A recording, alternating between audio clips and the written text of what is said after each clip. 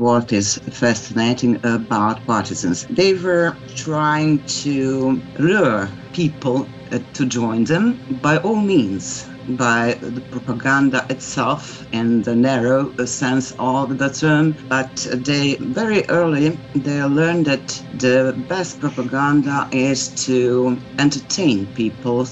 Almost every partisan unit had theater group, and every theater group had choir, and at the same time they had few instrumentalists, and in that way they tried to send a message to the people, and they think that their right for culture is very essential for the partisan movement. This is Claiming Beethoven. We portrait a group of international musicologists and historians examining aspects of propaganda, collaboration, resistance, persecution and exile to learn about the distortion of historiography and the relevance for our own present times.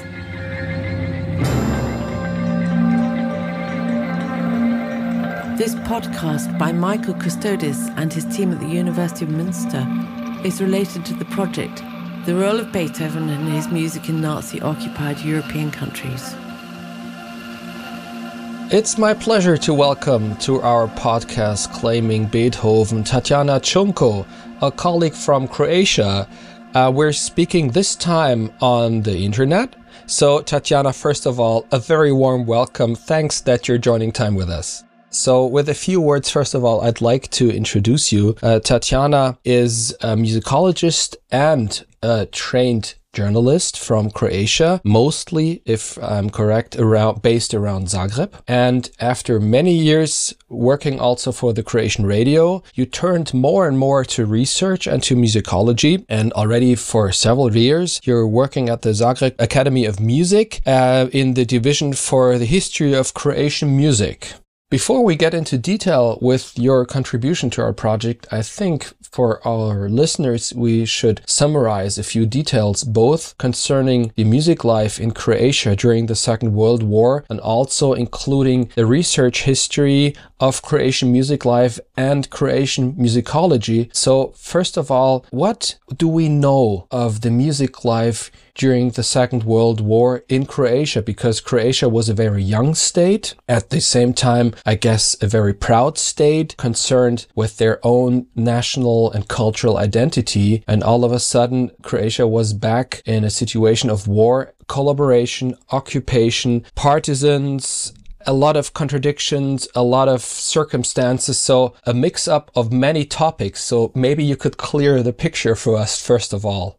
For the beginning, I think we should start with the end of the First World War, when Croatia became a part of the kingdom of the Slovenians, Croatians and Serbs for a very short time. After that, in the same year, 1918, it became a part of the kingdom of Yugoslavia, and it stayed the part of it until the breakout of the Second World War. And about 2 years before of the beginning of the Second World War in Croatia, there was a sort of mixture of states which was in the Croatia. It was called Banovina Hrvatska, Banos Croatia, in which the Croatians had a little more autonomy concerning Yugoslavia than ever before. But everything was ended in the 1941 when Germany attacked Yugoslavia, and Yugoslavia capitalized and became another period for Croatia. It was on 10th April 1941 proclaimed independent state of Croatia, which was not independent at all because it was divided on 3 occupational zones. It was divided between Hungarians who helped Germans to conquer Croatia. Then most of the Croatia was occupied by Germans, and the southern and western part of Croatia was occupied by Italians. And in this part of German occupational zone. From the start, they have collaborators in Ustasha movement, but they had from the very beginning partisans who were trying to fight them and to fight for truly independent state of Croatia, which they succeeded in with the help of the Allies in 1945. So a lot going on, mostly concerned with a lot of violence, with attacks, with a lot of fighting. Where does music come into the picture? Because obviously music is a part of everyday life.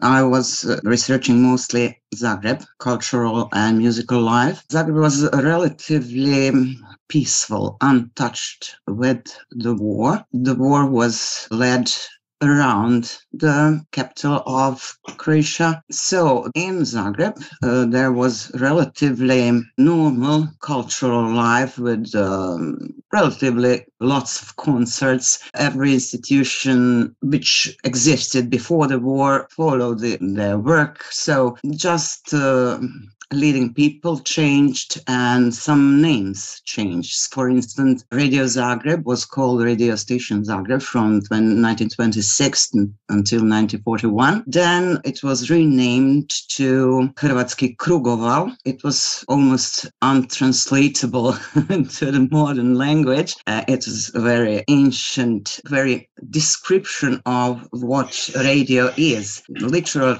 translation would sound like circling waves, Croatian circle waves, something like that. And I like to use an old English version for the radio that's wireless, so Croatian wireless. It's similarly old-fashioned. So as much as music could continue, was music a very political field, or was music more also a world of its own for distraction? So was the music life itself brought into all the political aspects that happened at that time, or was music more a distant aspect of culture? Ustashas had their own vision of Croatian culture, and they gave some leading notes to the general public and to the creators of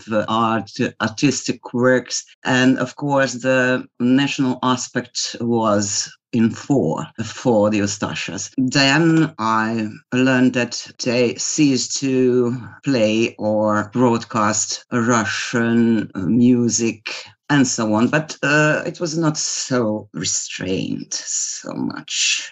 And to our project, you contributed a highly fascinating example, reminding that we're not only speaking of collaboration, of propaganda, or of persecution and exiled musicians and different aspects of what else happened at the time, but you reminded us that there is also a very strong resistance movement in a lot of those countries. And often we associate resistance in a sense of a military resistance, somehow with the bombardment of train tracks or with industrial facilities, but there was also very often a strong cultural aspect of resistance. Maybe you would like to summarize, because we are highly fascinated. I remember at the workshop in Bonn when you summarized those aspects, and we couldn't somehow believe how different the picture became. So let's bring the partisans into the game. So from 1943 to 1944, there were about 600 theater groups connected with partisans on the liberated territory or on the occupied territories. And that's what is fascinating about partisans. They were trying to lure people to join them by all means. by the propaganda itself in the narrow sense of the term, but they very early they learned that the best propaganda is to entertain people sort of way. So they tried to form with every partisan unit, almost every partisan unit had with it around it a small or bigger theater group, and every theater group had choir, or the same theater group made a choir if they could sing. Whoever could sing was a member of the choir, and at the same time they had few instrumentalists for accompaniment, or for the case when, as is the case with one of our protagonists of our story of the ballet on the Beethoven's piano sonata movements, when they couldn't play with them in the movement or when they were moving, but every time they conquered a city or a small town or a village where there was a piano, they called pianists. Let's join us. We are here and there, and we shall prepare an evening with your repertoire. Just tell us what you would like to play. And in that way, they tried to send a message to the people that they were fighting for them, and they think that their right for culture is very essential for the partisan movement. Before we get deeper and deeper into this fascinating example, I would like to ask back, how did you learn about this musical involvement with the partisans? Because I guess with moving units of partisans, it was difficult somehow to document what they did, because such a reconstruction is very tricky because you only have some fragments of things that happened. So what do you know about all the circumstances? There was a National Anti-Fascist Council of the National Liberation of Croatia established. So it was like government on the liberated territory. And they had all facilities as a true government. So they had ministry for the culture. So they tried to record everything what was happening on the field. And they have a very good communication between the scattered units on the territory. Sometimes it took 1, 2, or 3 days to get the message or to receive the answer, but they were very connected. The main source for what was happening with the music and the partisans were memories of the musicians themselves. But you know what's like with the memories, you always had to confirm that memories, and that is my main task now. There were several books of materials published during 70s, 80s, and 90s with the documents from the archives. And of course, the main resource for the information. But after I learned which names should I try to find, or which places or which units to find, it's Croatian State Archive and Croatian Zagreb Archive too. So that's very interesting that the partisan authorities somehow regarded culture being so important that it was not only sort of troop entertainment, Truppenbetreuung, or just during the evenings, but that culture must have been, as you said, a central means somehow to keep up mutual spirit of resistance, to unite people. And of course, music was very important to them. But that means somehow, as you said, we're speaking of all kinds of music, of folk songs, of classical repertoire, maybe also popular music of the time. So whenever musicians somehow brought in their repertoire, it became part of the musical scene, right? Yes, they're usually prepared mixed programs at the beginning, because the radio existed in Croatia from 1926. But as a poor country, there were not so many radio receivers in villages. So the first part of this mixed programs of partisans, cultural troops or groups were news. So they told what's new, what happened in Russia and the other parts of Croatia and other parts of the world. That was always one of the members of the group was the one who had to listen to the news to collect them for the next meeting or the next evening. They had something like an information service as well. Sort of, but they were sort of independent.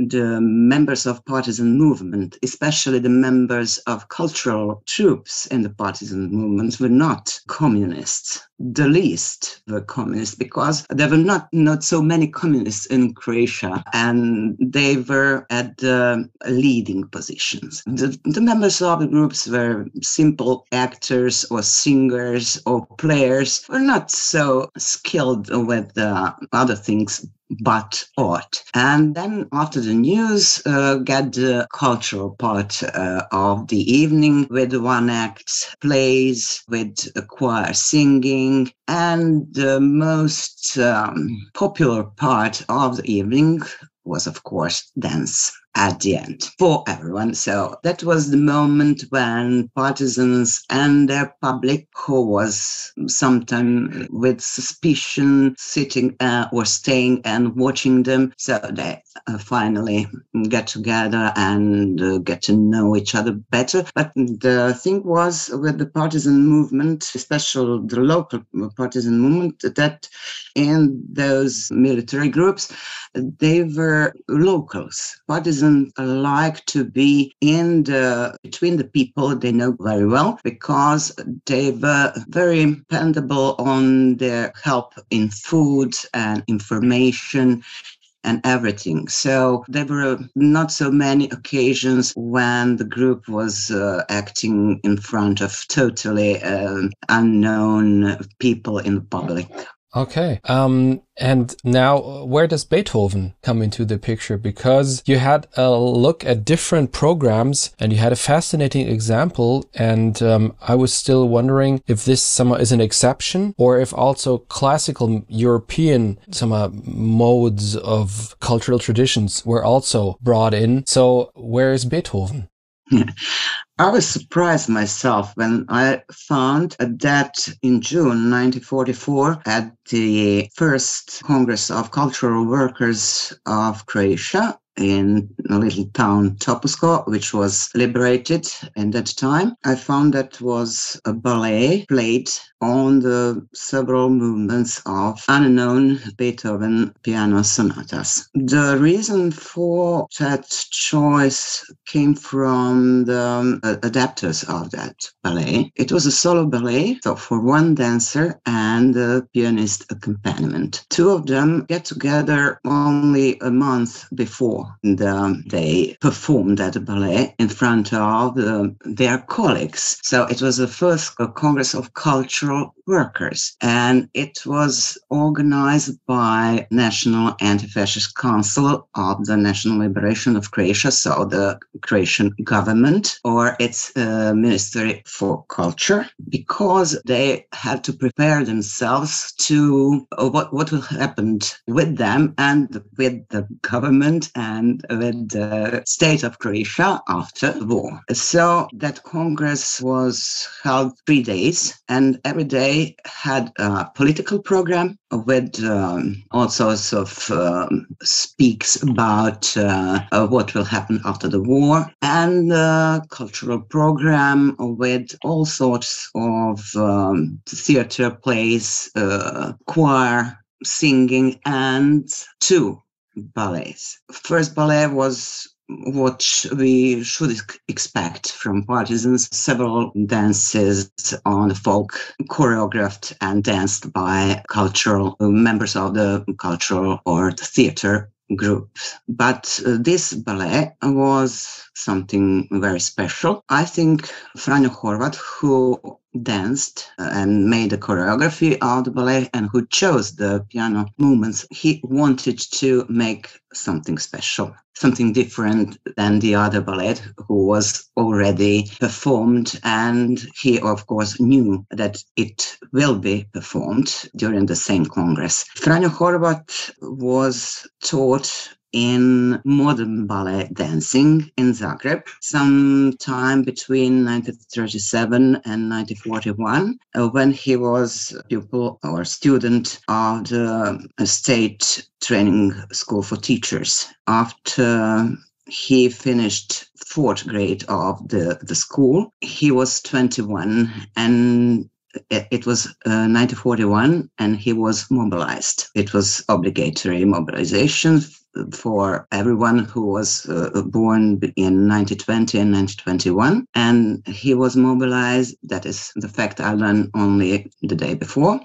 He was mobilized in a regular Croatian army, which was called Domobrani. They were not Ustašas. Ustašas were somehow elite, political and military elite. And he had to spend there 2 years. And after that, in 1943, he joined partisan movement. And he joined on the mountain of Kalnik, where one theater group was active then at first. And in 1944, he came to Topusko, and there he joined a central theater group of National Anti-Fascist Council of the National Liberation of Croatia. So it was first main professional theater group in Croatia, in partisan part of the Croatia. The other participant of that ballet was pianist Danica Ogrizović, who was 15 years older than Franjo. Franjo was 24. In 1944, Danica joined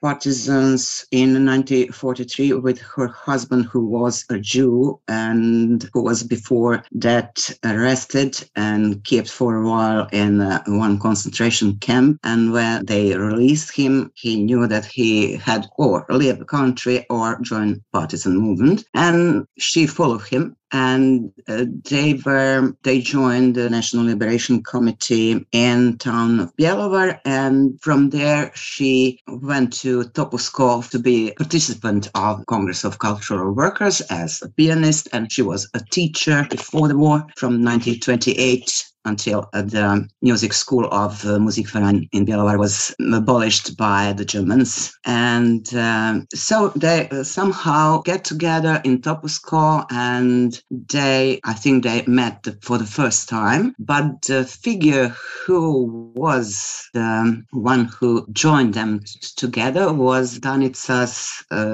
younger brother, Bogdan Ogrizović, who was for the Franjo famous and beloved teacher of mathematics in his secondary school in Zagreb. For the others and for the partisan movement, he was a hero because he was a leading figure of the Zagreb communist movement. And in 1943, he was hanged by Ustašas. And I think this ballet was sort of memory for Bogdan Ogrizović, for this person who was a link between Danica and Franjo. So it seems that playing Beethoven for this occasion, for such ceremony, also to somehow honor a fighter who was killed by some of their opponents, picking Beethoven's music must have been a very distinct choice. Do you have any idea what Beethoven represented in this context? Was it just standard European repertoire, or was it also this idea, what we learned from other colleagues, to defend Beethoven as European heritage against the ideological claiming by the Germans and the fascists? Do you know anything about why especially Beethoven's music was chosen? I think they chose Beethoven because they find in his music the message which they want to spread. And the message is in the title of the ballet: slavery struggle and victory. So Beethoven music was used in a very symbolic sense of the meaning, and I'm trying to find which movements of which sonatas could be chosen or played in that occasion, because I have, until now, I've got a picture of which sonatas Danica could have learned and played during her study at the Zagreb Music Academy from 1926 to 1931, when she graduated.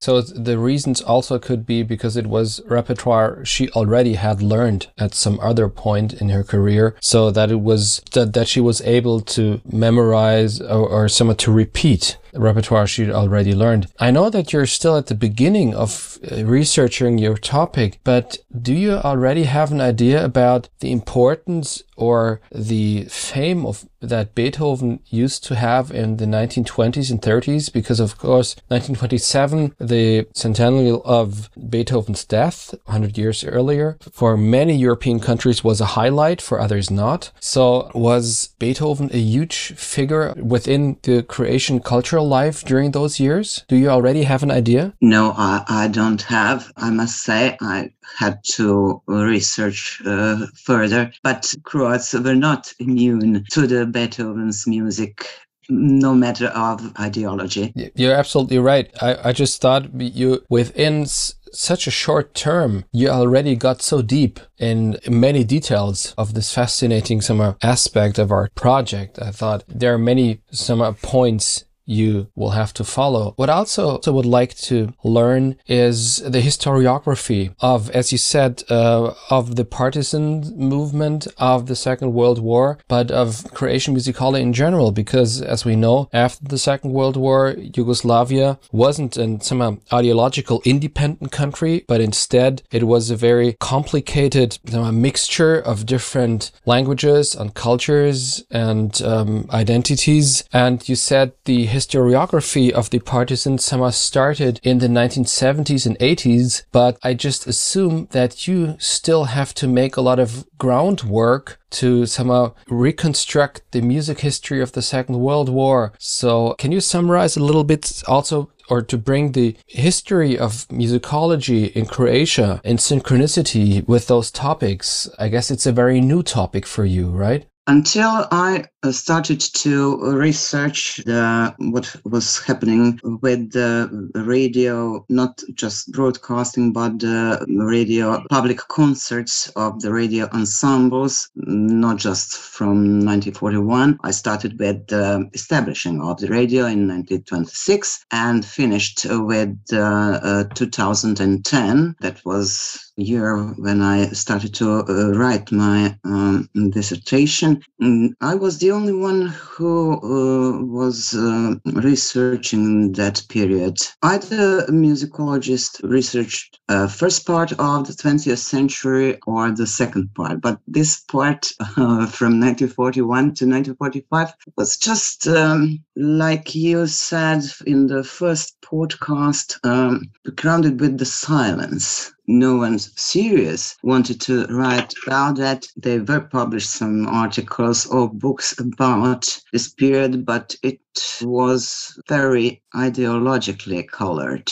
So it has always, we have to have some time, some period to pass before we try to research our subject. And after the 1990s, after Croatia proclaimed independence the second time in its history, and this time for real, there was a renewal of the interest of this period, and the period after the Second World War in critical view, so as scholarly research should be. For certain countries, especially in Eastern Europe, addressing our topic of the ideological claiming of cultural history still is, or again, is very controversial. And as we know, Croatia had to experience another very tragic time of war in the late 20th century, already a few decades ago, but still very present. So there is a strong neo-nationalist movement across Europe nowadays, but you have so many different political aspects that join your own work, where historiography is distorted by political aspects. How controversial is it, or is it easy for you to carry out your research? I don't have any problems with carrying my research, but I feel I am pretty alone with my interest in partisans. But there are some historiographers who are writing about this period. I found one colleague, theater historian she helped me finding a diary of this central theater group, because in her article, which I found on internet, she wrote about the diary. I couldn't find an archives where it should be. She cited where she found it, and I couldn't find it at all. So that's why we met the first time. And she is the one who is writing about theater companies in partisan and theater in National Theatre in Zagreb. So covering this period. And when I asked her how come she chose this period, she said to me, because no one wants to write about it. So someone should. I guess you would agree that we keep on learning with our project. I keep on learning constantly so many different aspects of music history, of the reception of classical repertoire, but also of the mingling, of the mélange of music and politics. So do you have certain expectations, surprises you're looking forward to in the context of our project? Because what I appreciate most is the comparative aspect, that we have so many different countries involved, so many different languages, and so many nice colleagues that are so easy accessible, that it's so easy to learn from so many different comparative positions. So what about your expectations, your challenges, your surprises? I think the biggest surprise I survived already. That's Beethoven partisans. So I am looking forward to, together with you and all the other colleagues, to make a list, a network of all the participants in that big picture you imagined. So reception of Beethoven, playing Beethoven in this period, the reception of Beethoven, critical reception of what happened then in today, how we look at it. There are different views, I think, at the same subject, and other countries, European countries. And I'm looking forward to help to get the whole picture. I'm looking forward to learn as much as possible about the reception of Beethoven in Croatia and in other countries.